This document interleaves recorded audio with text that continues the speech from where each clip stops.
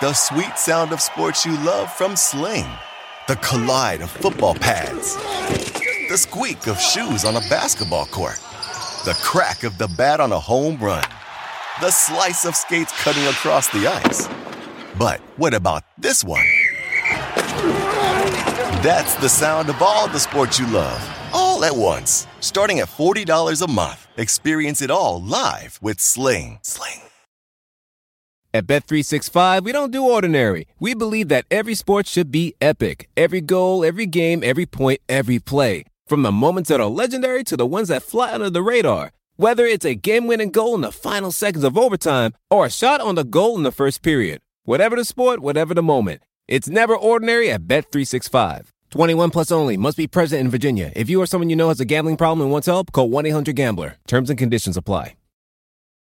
It's the beginning of the month, beginning of the year, in fact, and that means it's time to revisit our awards. We're going to do pretty much all of the NBA's official awards. For today, we'll save our kind of self-created fun awards for next week. But let's get started with MVP. Last month, I had Giannis Antetokounmpo. Who did you have last month? I believe I had Giannis as well. Okay, well, I'm going to stay consistent, and I still have him, although I think James Harden has made it a pretty close race here. Yeah, I was between, for me, my top three was those two guys and Anthony Davis. Davis has kind of a different case, which we'll get into a little bit later, but I have Giannis number one. And what I started getting into was that he's kind of an amalgamation of the arguments for different players. So his usage rate is similar to LeBron and Steph Curry. Incidentally, Giannis's assist rate is pretty close to James Harden's, which was surprising to me, and it's above Steph Curry's. And Giannis, of course, has a much higher defensive value than the offense first guys. You know, if we want to talk about Giannis versus AD in that component, that's something there, but I think Giannis has been superior offensively. And so that, plus if you want to factor in team success a little bit, that has been that makes the kind of the tiebreaker for me with him, is that he doesn't have the best argument in everything over everybody, but I think his cumulative one is a little bit better. Yeah, and the advanced stats are in Giannis's favor, I would say, at this point in time. I want to introduce a new metric here. I talked a little bit about this on a previous show. Jacob Goldstein's player impact plus minus PIPM. And basically what that tries to do is eliminate for luck. And where does luck come from? Well, it comes on defense from teams hitting unsustainable numbers of three-pointers against you, or even shooting a better percentage at the foul line than would be expected. Free throw defense, it doesn't actually exist. And then on offense too, it teammates hitting free throws, teammates hitting more three-pointers than would be expected. Now that last point, he tries to regress it back to the overall team three-point percentage so that there is some benefit given for players who set up their teammates, for example, for open three-pointers and can help a team's three-point percentage that way. So it's another tool in the toolbox. It's a little bit different from RPM in that it doesn't have the ridge regression where you're controlling for the effect of which teammates you're playing with versus, and then also who's on the floor for the other team. So it doesn't have that component to it. But I think it's another pretty good tool, because I think one of the big weaknesses of RPM, for example, I think this is one of his inspirations for coming up with this. But if you look back at Kawhi Leonard's 16-17 season, where Spurs opponents just randomly hit 37% of three-pointers when he was on the floor and 29% when he was off the floor. And so that really skewed his numbers a ton. So this tries to adjust for that. And I think it's one of the weaknesses of RPM, that it doesn't, or perhaps can't adjust for that. So Giannis is number one in the NBA in Goldstein's metric. Take you through the top five. AD is 2, Kevin Durant 3, Paul George 4, and Joel Embiid is 5. Giannis about equal on offense and defense by this metric. James Harden, number 1 in offensive PIPM, but his negative 1.66 on defense drags him down. So he's only, I think, 11th in the NBA by that particular metric. So I think with Giannis, the team success, the Bucks have been statistically the best team in the NBA this season. He, of course, has been a huge part of that. And now, to be clear, I'm not saying that Giannis Antetokounmpo is the best player in the NBA. I think we're seeing more and more of a divergence between regular season value and just who the best player is, especially in a playoff setting. And Giannis's weakness in his game, the jump shot in particular, is something that the Bucks are going to have to grapple with as they get into the playoffs. But I think in terms of regular season value, I do still have Giannis above Harden, although Harden certainly has made a fantastic push. And I would say that those two guys to me are a cut above the rest of the candidates. Would you agree with that, or would you have someone else really in legitimate discussion for the number one slot? So for me, I guess considering I have AD second right now, I would have him in conversation for the number one slot. So yeah, for me, it'd be Giannis, AD, and Harden. And the big difference is... you have Harden below AD. What's the reason for that? I mean, defensive value is a big part of it. And a lot of what is ailing, I'm somebody who argued, this is going to a different sport, but argued that Alex Rodriguez should win the MVP in the year that I think the Rangers finished last. They definitely finished below 500 just because the rest of the team was so awful without him that it is still value added. And with Davis, I mean, he's a defensive player of the year candidate. He is an incredibly efficient offensive player. I mean, if you want to bring back RPM, also I think he's second in both PIPM and RPM. And Harden is a better offensive player, obviously. We'll get to his case in a second. But I just think the margin between those two on that end, even though offense is more important to defense to me, is just not quite enough overall. So it's close. Like for me, though, that was the hardest separation in the entire top five was between those two guys. But for right now, I'm still going with AD. Who would you say has had the better supporting cast this year, considering injuries, AD or Harden? It's closer than I think a lot of people would think, just because the Rockets, losing a couple of their best players. But also, I think you can add like system and coaching support and all that stuff. I mean, Capella's been worse, but he's still a very talented player. And I think the biggest difference for me, though, is that the Rockets can put out 5-man lineups that are like overall competent, whereas the Pelicans just have some of these that are they just don't. Like they're playing Tim Frazier or they're playing any number of other guys. Like when an Elfrid Payton injury sinks your team or is a significant detriment, and Payton, they got him for the biannual exception. I think that's why I would say that Harden's supporting cast is better, though I will certainly entertain arguments the other way, because Drew Holiday has been better than anybody on the Rockets. Yeah, no, I think that's pretty clear. But supporting your argument, the Pels with AD on the floor, about a 4 net rating, and the Rockets with Harden, about a 2 net rating. And part of why the Pels are in such trouble right now is they've just been very, very unlucky. But, Harden's ability at the end of games compared to Davis's, I think, is something that goes in his favor as well. Oh, wait, can I throw in one crazy non-AD stat? Using Cleaning the Glasses metric, which takes out garbage time, the Pelicans have a 116.8 defensive rating when Davis is off the floor. That is truly incredible. What is it with him on, like 108? Yeah, I think it's somewhere in that range. So I actually don't even have AD third. Interesting. I have Kevin Durant. Durant is third. I have him fourth. Yeah, I think he's having a very underrated season. He's fallen into the shadows a little bit with the return of Curry, but unlike last year, the offense did not drop off that much without Curry. They found great ways to use him. He's number 2, as I mentioned, in PIPM.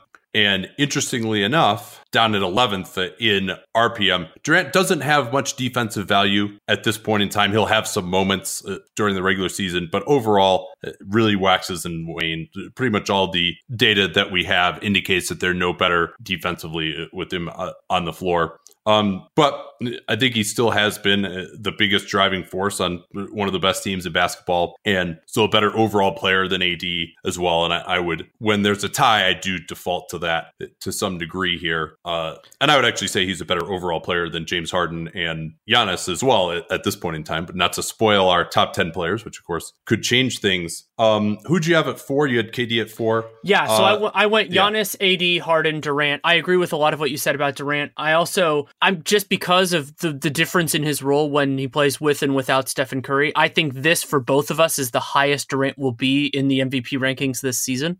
I think he'll fall back, which is unfortunate, but that's what this is. This is a moment in time. And then my 5th is Steph Curry. I think Curry per minute, you could make an argument that he's having a better season than Durant, but he has missed more time than any of the other players in my top 4. That matters for MVP. I am very upfront about not including that as much in All NBA, but for MVP, it's value. You're on the floor versus you're not on the floor. He is actually, his true shooting, he's at 66% true shooting, which is completely ridiculous. And so one thing I wanted to talk with you about is I feel that if you're comparing the offensive value arguments for Curry and Harden, that Curry is hurt in this context, in the MVP context, by Kerr's egalitarian approach, because even though he is an incredible offensive player, he just has less onus on him. He has less on his shoulders than Harden. And because of that, his usage is way lower, his assist rate is way lower. And so whether it's probably a good thing, overall, except for maybe certain moments in the playoffs. But I think it does hurt Curry's MVP argument that the system is more balanced.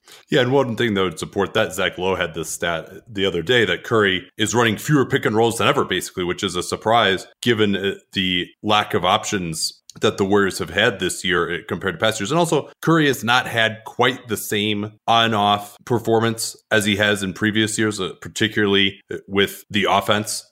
And usually he's right up there at the top in offensive RPM. That hasn't really been the case this year. He's at 4, but pretty much in line with some other guys. Usually he's either 1 or 2 with Harden. It's basically been the case for the last few years. And then PIPM, again, he's kind of more in the 5 range. And then when you consider the fact that he's missed as much time as he has, I didn't consider him that seriously for MVP at this point in time. But the man that I did consider very seriously, at least for the 5th spot, was Kyrie Irving. Kyrie Irving is having a very underrated season, and I think he's really suffered from, this is one of those times when the early storyline of the season takes hold, right? He struggled probably the first 7 or 8 games, and since then, he's been unbelievable. So he is number 2 in offensive RPM right now, number 5 overall in RPM, 9.1 net rating, and he's played just about every game, and they have a 113 offensive rating with him on the court. I mean, he's just been absolutely awesome. But there's really, the amount of depth right now, this was such a struggle for 4 through maybe even 7. It was just splitting absolute hairs. Between, you've got probably 3 consensus top 7 players in Curry, LeBron, and Kawhi. Kawhi, I think, would be right up there too, but he's missed a little bit too much time. And then between Lillard, Paul George, and Jokic, you've got other guys who haven't proven that they're at that same level yet, but who are just having unbelievable seasons and have stayed healthy all year. So it is really just, and we haven't had probably any top 10 players in the league with a significant injury. I think Curry has missed the most time of any of these guys. So maybe you could say Chris Paul would be the other one, but I'm not quite going to put him in that category anymore. So it's really just an incredibly deep field, and that's why this has been such an awesome season. Yeah, the health is an important thing to bring up here. And with some players, maybe not necessarily in the MVP candidacy, but in terms of all NBA, if they can continue it, they're really going to move into a different part of the conversation. And Kyrie's an interesting one. He was one that I considered he will have a strong spot on my all NBA teams, because so much of what has ailed the Celtics is not Kyrie Irving. And I think a lot of times this is similar to the argument I made about Anthony Davis. We demerit star players because their team is not performing to expectations. And Boston, they're getting into the, they're right up there now. But with sky high things, it's like, oh, look, they, with best teams in the Eastern Conference last year, missed Kyrie for a bunch of time, missed Gordon Hayward for the whole year, basically. They're going in there. And so you thought, oh, they're going to be number 1 by a long shot. And they're not. But they've been spectacular when Kyrie's been on the floor, and he is their best offensive player. Their offense has been great. Their offense is at, I think, like a 101, something like that, when he's not on the floor. That is not Kyrie Irving's fault at all. So yeah, I don't have much opposition. He was one that I considered along with Curry. This is going into something that you often say. I just think Curry's a better player overall. And so, I'm going to kind of use that as a tiebreaker, especially because those two guys are similar. They play the same position. They have not the same, but similar offensive roles. And yeah, it is a very deep field, and we'll see where it moves. I think that we are going to see some big shifts over the next month. And then February is going to be all weird because of the All-Star break and other stuff and trade deadline and everything else. But I'm really excited to see how much movement there is in this, because I think it's so fluid for me with the top 3, for you with the top 2, and then everything beyond that. It's going to be exciting. Yeah. Kawhi Leonard, one thing I wanted to note on him, and the numbers reflect this to some degree, I think he slipped a little bit on defense. One-on-one, he's probably just about as good, but this is usually the age that perimeter guys start to lose it a little bit defensively. And I've just seen a lot more defensive mistakes from him, just giving up backdoors. Fortunately, Greg Popovich isn't his coach, so he doesn't have to miss 9 minutes every time he gives up a backdoor. Or times when he's just lost his man, or there's been a bunch of miscommunications involving him on switches and stuff. So I think he's taken a little bit of a step back defensively this season. Before we get to first team All-NBA, Danny, what do our listeners get when they subscribe to our Patreon? The headliner for most people is probably our subscriber mailbags. It is an exclusive podcast, not only in terms of the podcast itself, but also in terms of asking the questions. And that means that subscribers have a far better chance of getting questions answered, and often answered in extreme depth, because we enjoy doing that. Like, not on the most recent one, but the one before, we had multiple 10+ minute answers. And if that's what it takes to answer the question, we're going to do that. Beyond that, we're getting closer to the trade deadline, and that means salary sheets are becoming more important. Great work on those as well, especially, right as transactions happen. It can take some time. I'm really impressed. I'm usually not super involved in that, but I'm impressed with how well turn them out. And then going to try to get more of Danny's story time, which is audio versions of my pieces, and then whatever else we can think up. So that's airport AMAs. I like to do that when I'm traveling. So that's answering questions, kind of more spur of the moment odds and ends and all that. And it's also a great way to support our other endeavors, most notably the NBA cast, because at the moment that is not ad supported.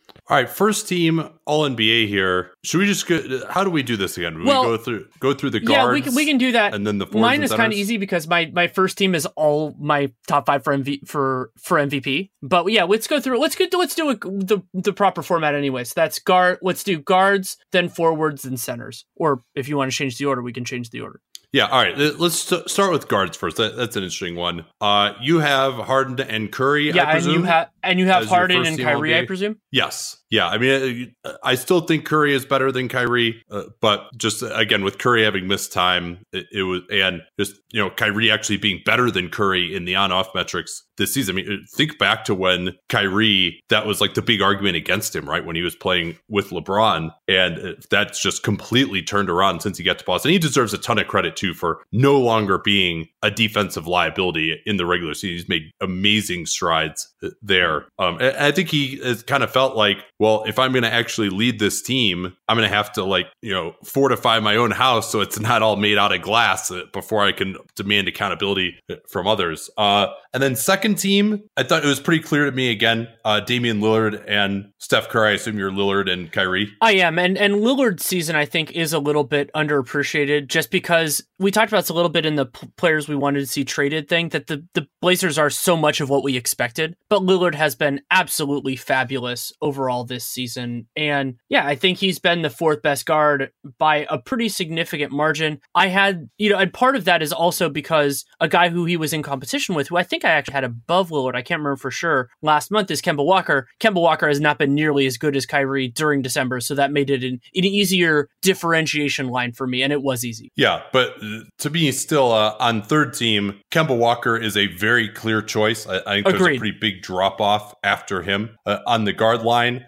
So then who did you have as your second third team All-NBA guard? Oh, I went through a lot of different guys here. I mean, there's certainly a good argument for Kyle Lowry. I think he was probably my toughest omission, but I ended up going with Mike Conley. He's having a really nice year, and this is another one of those, the team falls apart offensively when he's not on the floor. That's not Mike Conley's fault. And defensively, he's been, point guard defense isn't the most important thing in the world, but he has been a part of some successful units there. I also considered Drew Holiday. I considered Jimmy Butler's positional definition. It didn't matter as much because they were just better candidates for me, but I guess theoretically I considered him as well. Yeah, I did in fact go with Kyle Lowry, although the fact that he's missed time is a concern.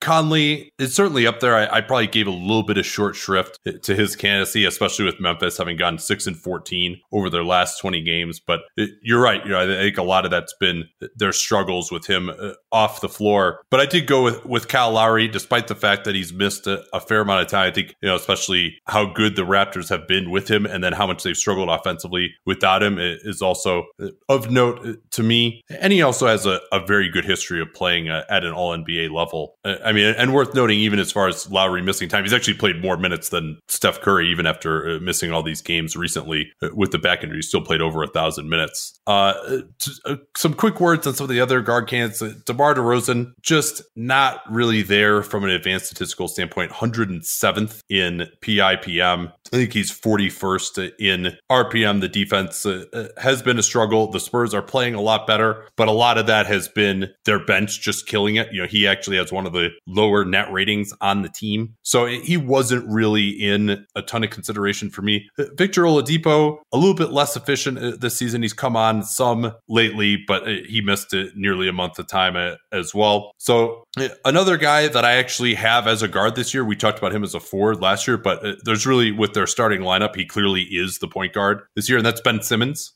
He and Conley would be my two toughest omissions on the guard line, I'd say. Yeah, I didn't have Simmons in that same group, but yeah, putting him in a box positionally is tough because his assignments change around all the time. His offensive role is the primary ball handler, so I'm fine with putting him in the guard line, but he wouldn't have been better than Conley. Yeah, he's having a nice year. Yeah, and Butler has played pretty much exclusively as a forward, so I didn't really consider him as a guard in Philly. And his stats in Philly have not been amazing so far. All right, let's talk forwards here. So the first line here is not particularly hard. Giannis is my number one for MVP, and while the two things are different, that's not a big difference. And then Durant, I think, has been the best of the remaining guys. So he is my, I had him fourth in MVP, you had him third. He's having a wonderful offensive season, and defensively, he's not a huge plus, but very few of the other guys we're going to talk about are really, I hate to use the term, but two-way players. But so then you look more on the offensive side, he's been wonderful on that end. Do you want me to move on to second team? Because I don't think you have much argument there. Yeah, no, those are the two that I had as well. So then when you get to second team, there is a very good argument, and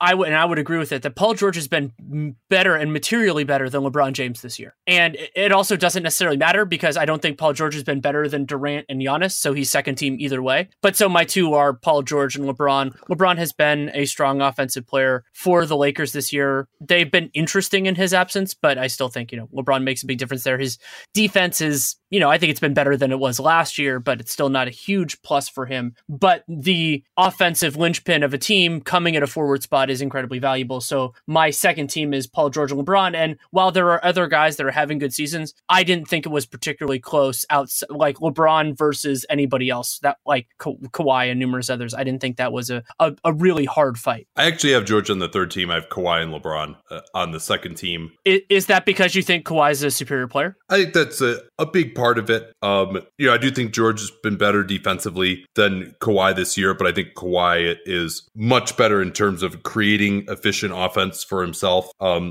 George is they're probably about the same as passers. I'd say maybe George is a little bit superior, but Kawhi is just so much more of a threat getting to the basket than George is. Much better as an ISO guy using his size and strength.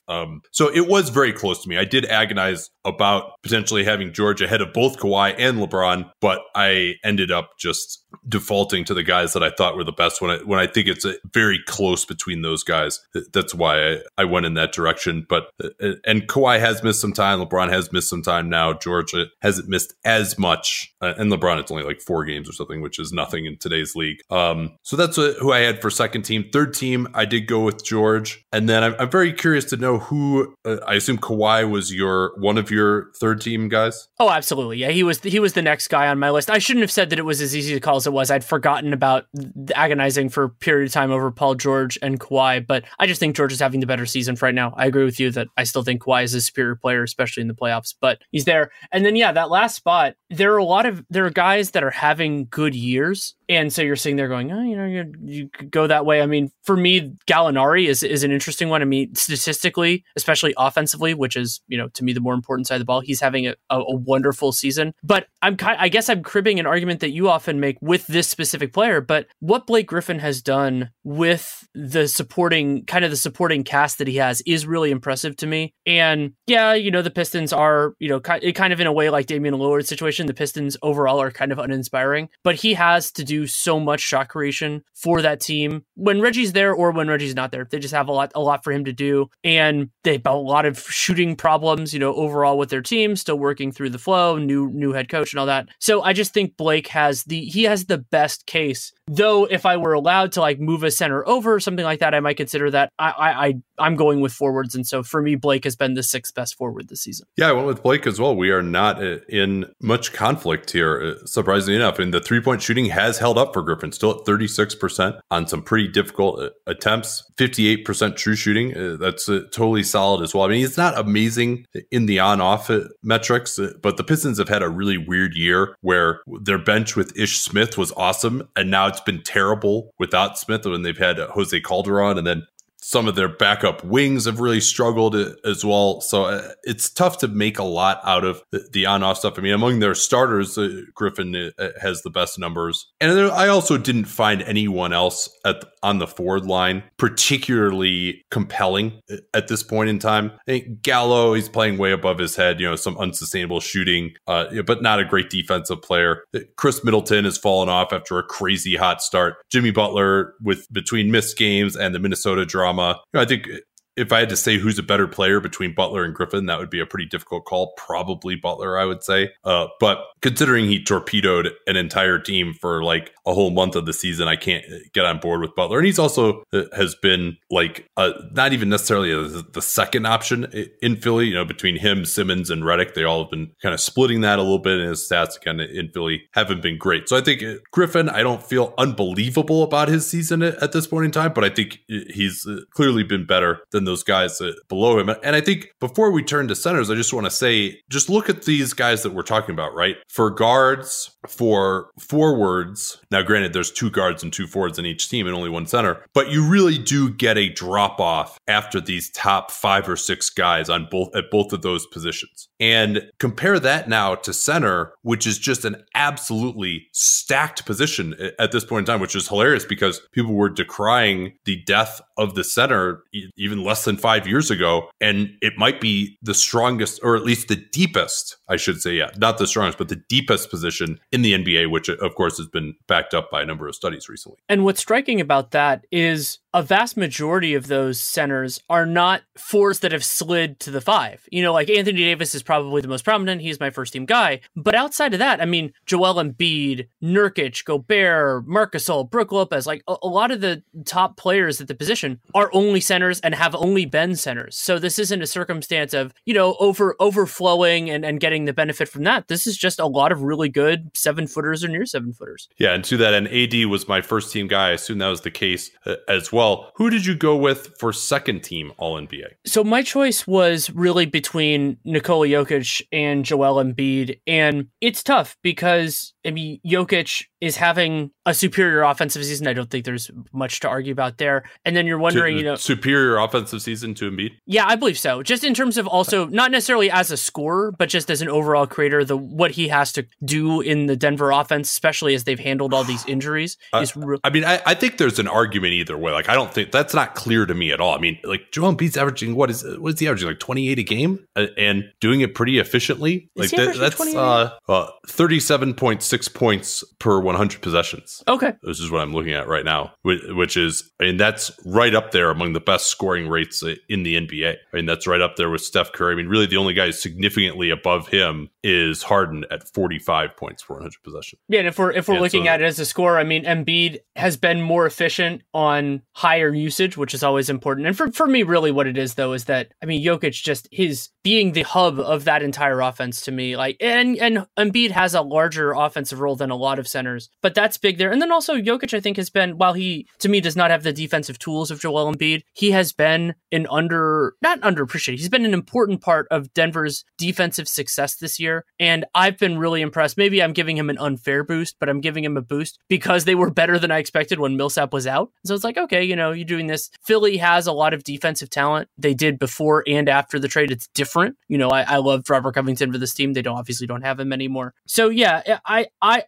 think it's not necessarily that Jokic is a materially superior offensive player. It's that I value, degree of difficulty argument. I think what he's doing is incredibly challenging and is more important for Denver than what Embiid is doing, even though Embiid is a spectacular player overall, of course. Yeah, and Jokic certainly has the argument with the on-off stats. 4th overall in RPM. His offensive RPM is just nasty. 4.21. That is better than the second best guy by over 2 points. The second best guy is Vucevic, and then Embiid is 3rd. Karl Anthony Towns is 4th in that metric. Only 11 centers, by the way, are above 0 in offensive RPM. Beyond that, Jokic, if we're using RPM, Jokic is 6th in the entire league in offensive RPM, ahead of guys like Durant and LeBron, which is pretty impressive. Yeah. No, and I think Embiid has the box score stats, although again, Jokic's assists, like how do you account for that as the best passing center of all time? So it's really neck and neck between those guys. I mean, the Sixers offense has been very good since Jimmy Butler arrived, and Embiid has been a big part of that. I do still think that despite the numbers, Embiid is the superior defensive player to Jokic, but that gap has narrowed some with Embiid taking a step back defensively this year, Jokic taking a major step forward. So yeah, this was like neck and neck. Jokic was my third team.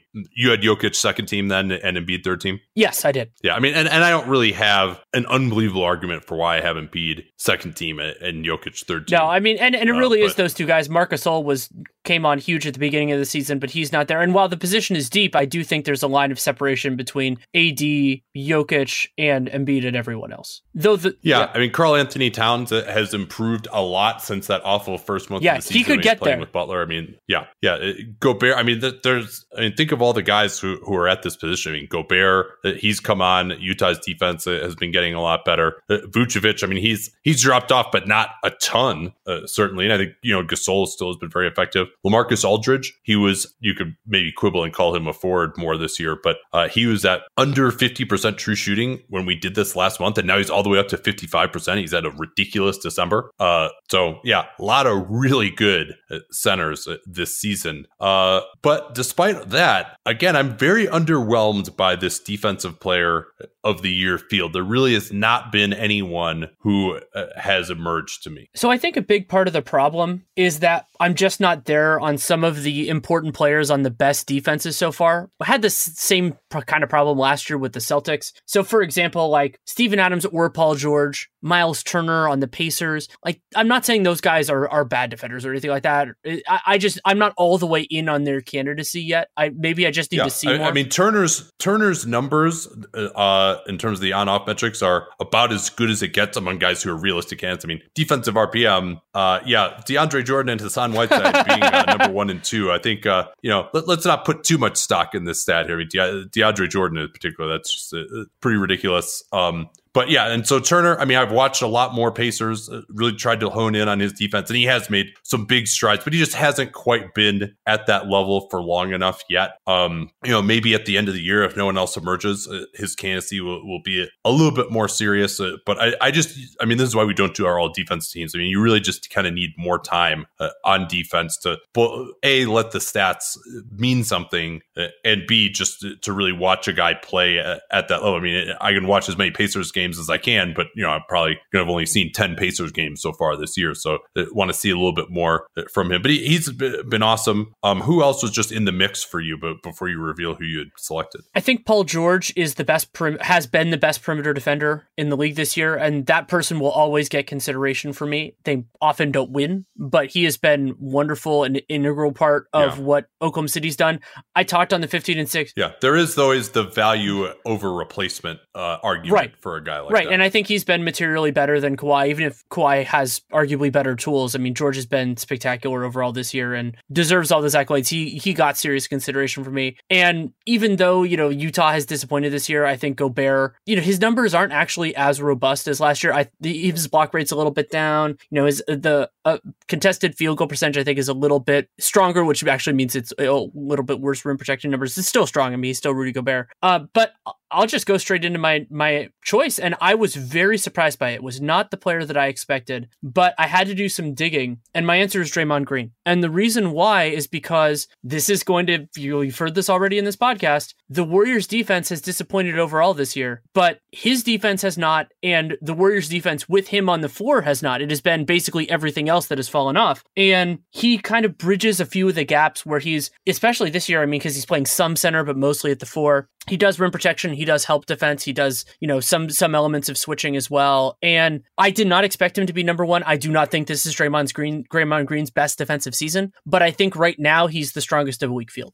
Yeah, if he'd played more, he would be my pick as well. But he just has missed too much time for me at this point in time. I mean, I think if everyone just plays the rest of the season at their current rates, I probably would have Draymond at the end.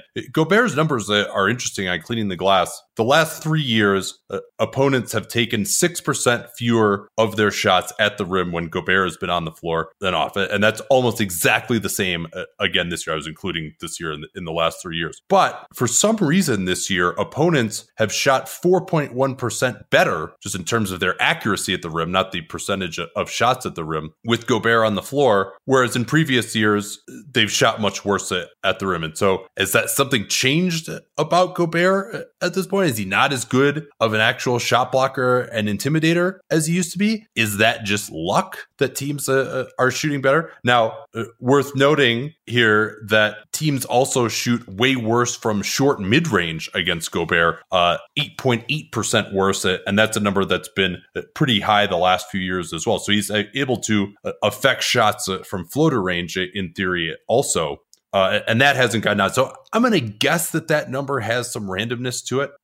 Again, I think it's a weak field. Gobert would be my number one right now. The Utah defense has come around.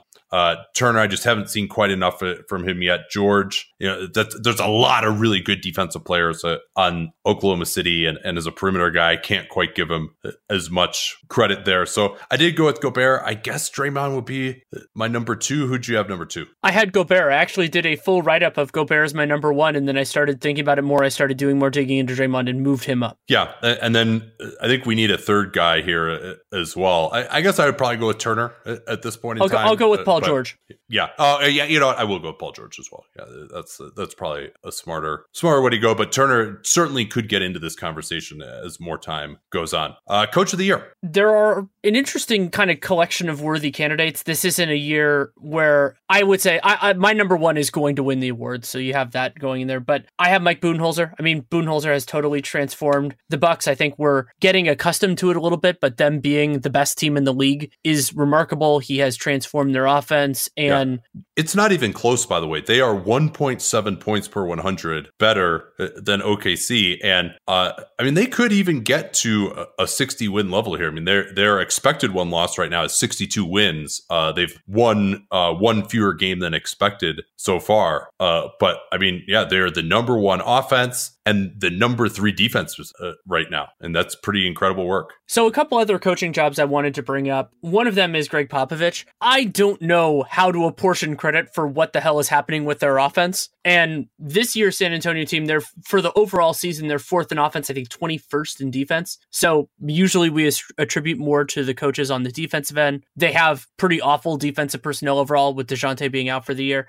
I still can't figure out the Spurs, but when I can't figure things out, I'm going to probably end up giving the coach some of the credit. Some of the other great jobs, Doc Rivers, I think, is doing a really good job overall with the Clippers, figuring out how to use this combination of players, empowering Shea to fit in with this, I think is a really important job. And then 2 others, Nick Nurse, Raptors, disparate pieces, kind of changing certain elements from what Dwayne Casey did and keeping their bench, and Pascal Siakam's, of course, having a great year. And then Brad Stevens, the Celtics are figuring it out. And he also has been bold enough to make some changes when things weren't working, and I think that's really helped the Celtics too. Yeah, Stevens, I couldn't really consider him with Boston playing a little bit below expectations. How much of that's his fault is hard to say, but I think there is something to be said for a team that, in theory, has some guys who have the ability to get to the basket. I mean, Kyrie, Jaylen Brown, Hayward, although he hasn't quite been himself. Tatum. I mean, these are guys who are talented players, and especially early on in the season, their inability to get to the basket is concerning, and I think he does deserve a little bit of blame there for not getting those pieces to work together in an offensive system. I think also just the lack of guys rolling to the basket in his system as well. It's harder to get buckets at the rim that way when you just don't have a center going towards the basket. They don't have amazing roll men, but nonetheless, so Stevens wasn't in it. I had a list of 7 guys. You did not mention, I don't think, my number 2 guy. That's Mike Malone. Like what Denver has done over the last month with all these injuries. That's a good call. How can you say? I mean, to me, he's not up there quite yet with Bud, but he's a clear number 2 to me. He slipped my mind. He is absolutely in that mix for me. And then, for third, I guess I had Doc Rivers. Billy Donovan is probably not getting enough credit this year for the Thunder defense. And, I do think that his kind of inability to get through to Russ has always been a problem to get him to play a little bit more efficiently, although Russ is playing better defense this year.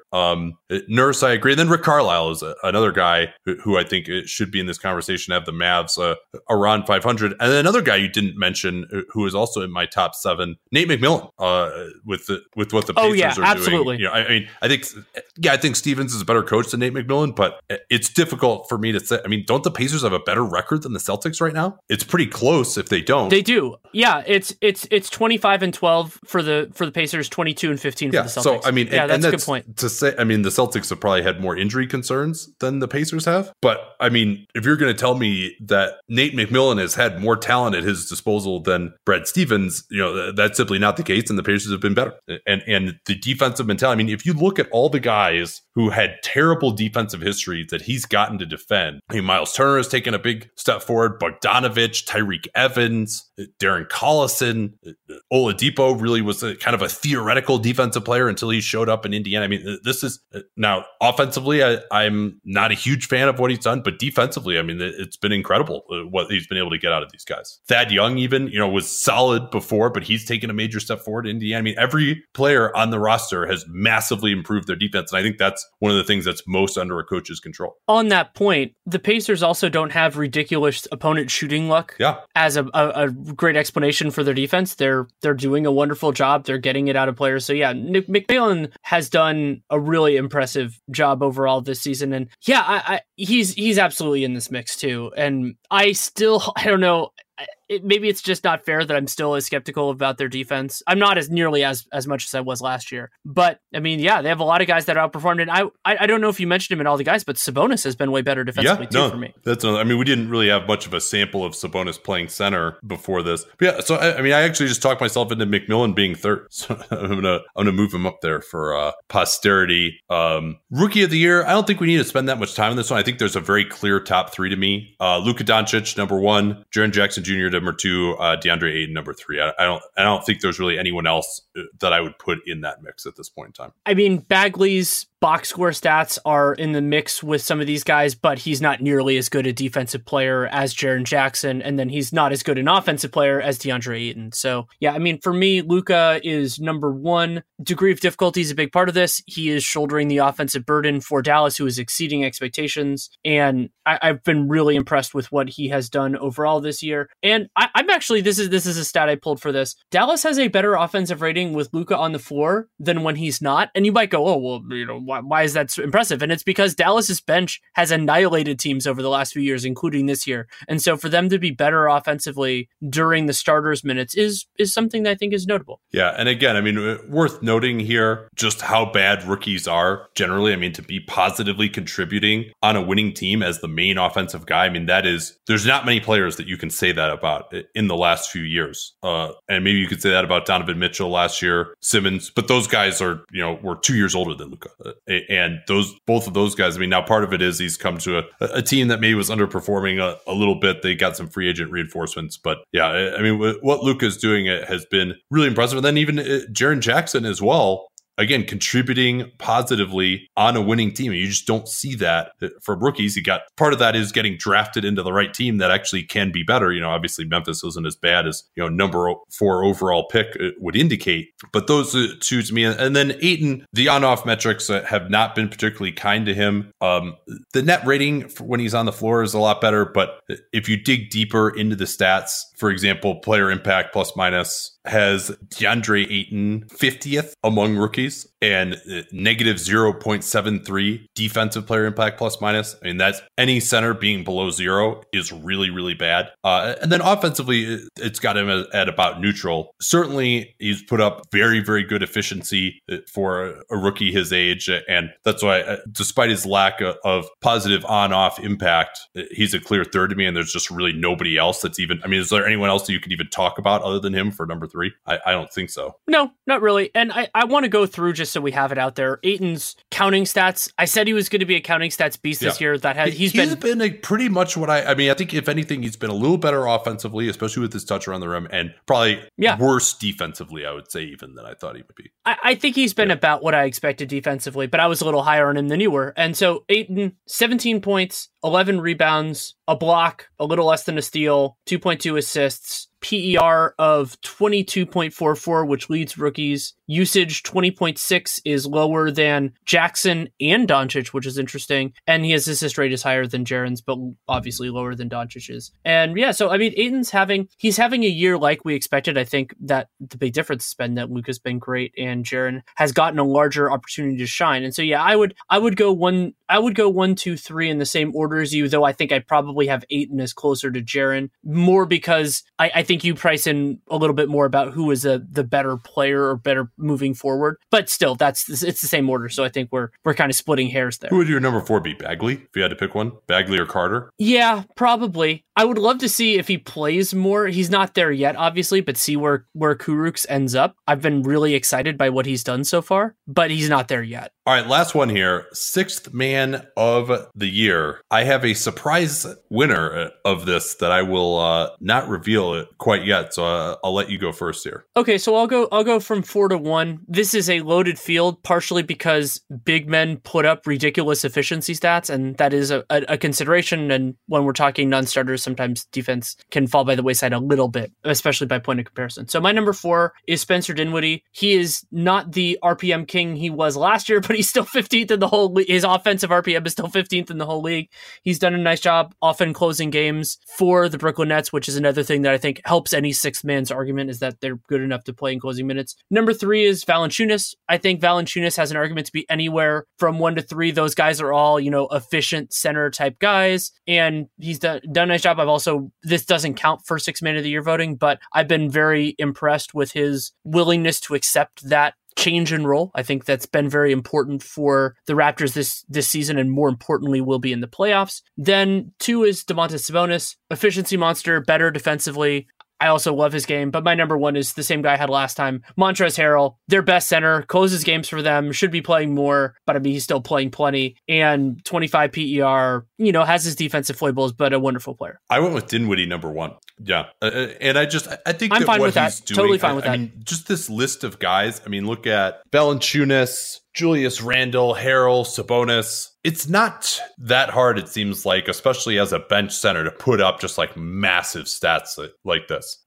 Dinwiddie is actually number 1 in the NBA in minutes off the bench. 60% true shooting, 25% usage. I mean, he's probably the best offensive player on the Nets, a Nets team that has been playing very well. He closes every game as the main guy, which, I don't think you can really say that about anyone else. I mean, maybe you could say Lou Williams, who's come on, and I think will be a part of this discussion by the end of the year. I did have Harrell number 2. Very interesting, actually, that Dinwiddie is really good in RPM and terrible in PIPM. So maybe there's some luck involved in how well they're playing with him on the floor. But just watching the guy, I think if I had to pick what player who's a 6th man would I most want to have on my team, he would probably be it. Do you feel differently? Would you pick someone else besides him? Off the top of my head, at least of the candidates that we've talked about, I would pick him, and also some of that is positional value. Look at how many centers there are. And then at lead guard, there just aren't as many guys, and getting players who can create. That's also why I think Dinwiddie should be starting, but he isn't starting. And so, yeah, I probably just need to recalibrate a little bit for 6th man of the year, because I've talked about this in other areas, degree of difficulty and all that kind of stuff. And yeah, especially because I don't have the statistical rigor or background in it to get into this, but it does feel like big men are their stats are very well represented in things like PER in particular. Yeah. And so the maybe replacement level is much higher for big men, I think. That's that is a good argument. And 6th man of the year, I think you can get into the idea of positional value a little bit more, just because that it does matter. Yeah, and I think because, it's actually, to me, easier to compare stats of guys, for, say, MVP than 6th man, because the difference just with the nature of the way talent is distributed. The differences between players, 1 through 10 are going to be greater than, the differences between players, I don't know, like 40 through 70 or something in the NBA, or 40 through 80. Because these guys are all coming off the bench, right? If they really were that good, they would be starting. So there's a cap on how good they are. And so I think statistically, it's really difficult to me to differentiate between these guys that well. And so like I did with Andre Iguodala when I voted him sixth man 2 years in a row, well, I shouldn't say voted because nobody actually listens to me as far as the official voting. And I don't appear to be on track to getting an official vote. Taj Gibson back in 2014 as well. I mean, I think when I just look at it like, hey, who would I most want to have on my team among players who comes off the bench? I think it's pretty clear that it's Dinwiddie. And I think even if you look at some of the contracts here among these guys, he's probably got one of the more lucrative contracts among all these players. I mean, some of these guys are on rookie deals, but other than Valanciunas, who kind of signed his as a rookie extension back when centers were more valuable. I mean, I think Larry Nance would be up there too. That's insane that Larry Nance has more guaranteed money coming in than Spencer Dinwiddie. So yeah, I mean, I think that if you look at just where they are contractually, Dinwiddie is probably valued the most by the league here as well. I mean, Kelly Olynyk is in that conversation, or Plumlee, but I mean, I don't think either of those guys are nearly as good. Another guy I want to talk about a little bit is Marcus Morris, who technically qualifies. He's started 17 of 34 games. He's just having a wonderful season, 64% true shooting. But a lot of that has been him damage done in the starting lineup. I'm guessing by the end of the year, he will not qualify anymore. But I mean, this is a very deep field. Another guy I think we really need to keep an eye on here is Bogdan Bogdanovic, who probably should be starting. But again, I mean, I think another guy who shouldn't be eligible but is. Yeah, I mean, he's another one of those guys where I look at, hey, who would I rather have on my team? He would be right up there in that consideration. Marcus Smart is another one. He's started 17 of 37 games so far, so he's eligible. And then, I mean, not really in serious consideration, but deserves to be discussed. Jeff Green has 62% true shooting, and he's played the eighth most minutes of six-man candidates this year. Good on you, Jeff Green. Did you have Derrick Rose in yours? He was actually my number 3, although I think he's probably in danger of falling out at some point soon here. I think he would have been. I didn't have him. He was in the mix with Morris for just outside of my list. Yeah, so I mean, there's so many good qualified candidates here. All right, anything else we got to talk about here? Or are we ready to go? Well, I will mention that I recorded, and it will be released hopefully in time for people to listen to it on Friday. My podcast for Real Jam Radio with Carol Lawson was a really fun conversation. We went all over the board, from her playing time to still doing the announcing and analysis for women's basketball, men's basketball, how that informs each of them. It's a great conversation, and that'll be out for Real Jam Radio on Friday, hopefully. All right, thanks so much for listening, and we'll be back 15 and 60 in the East. Send me your mailbag questions on Twitter. Liam's going to tweet a couple of those out, prompts for that. So please respond there, and we'll talk to you all on Sunday. Till then. At Bet365, we don't do ordinary. We believe that every sport should be epic. Every basket, every game, every point, every play. From the moments that are legendary to the ones that fly under the radar. Whether it's a three-pointer at the buzzer to tie the game, or a player that goes 2 for 2 at the foul line. Whatever the sport, whatever the moment. It's never ordinary at Bet365. 21 plus only. Must be present in Virginia. If you or someone you know has a gambling problem and wants help, call 1-800-GAMBLER. Terms and conditions apply.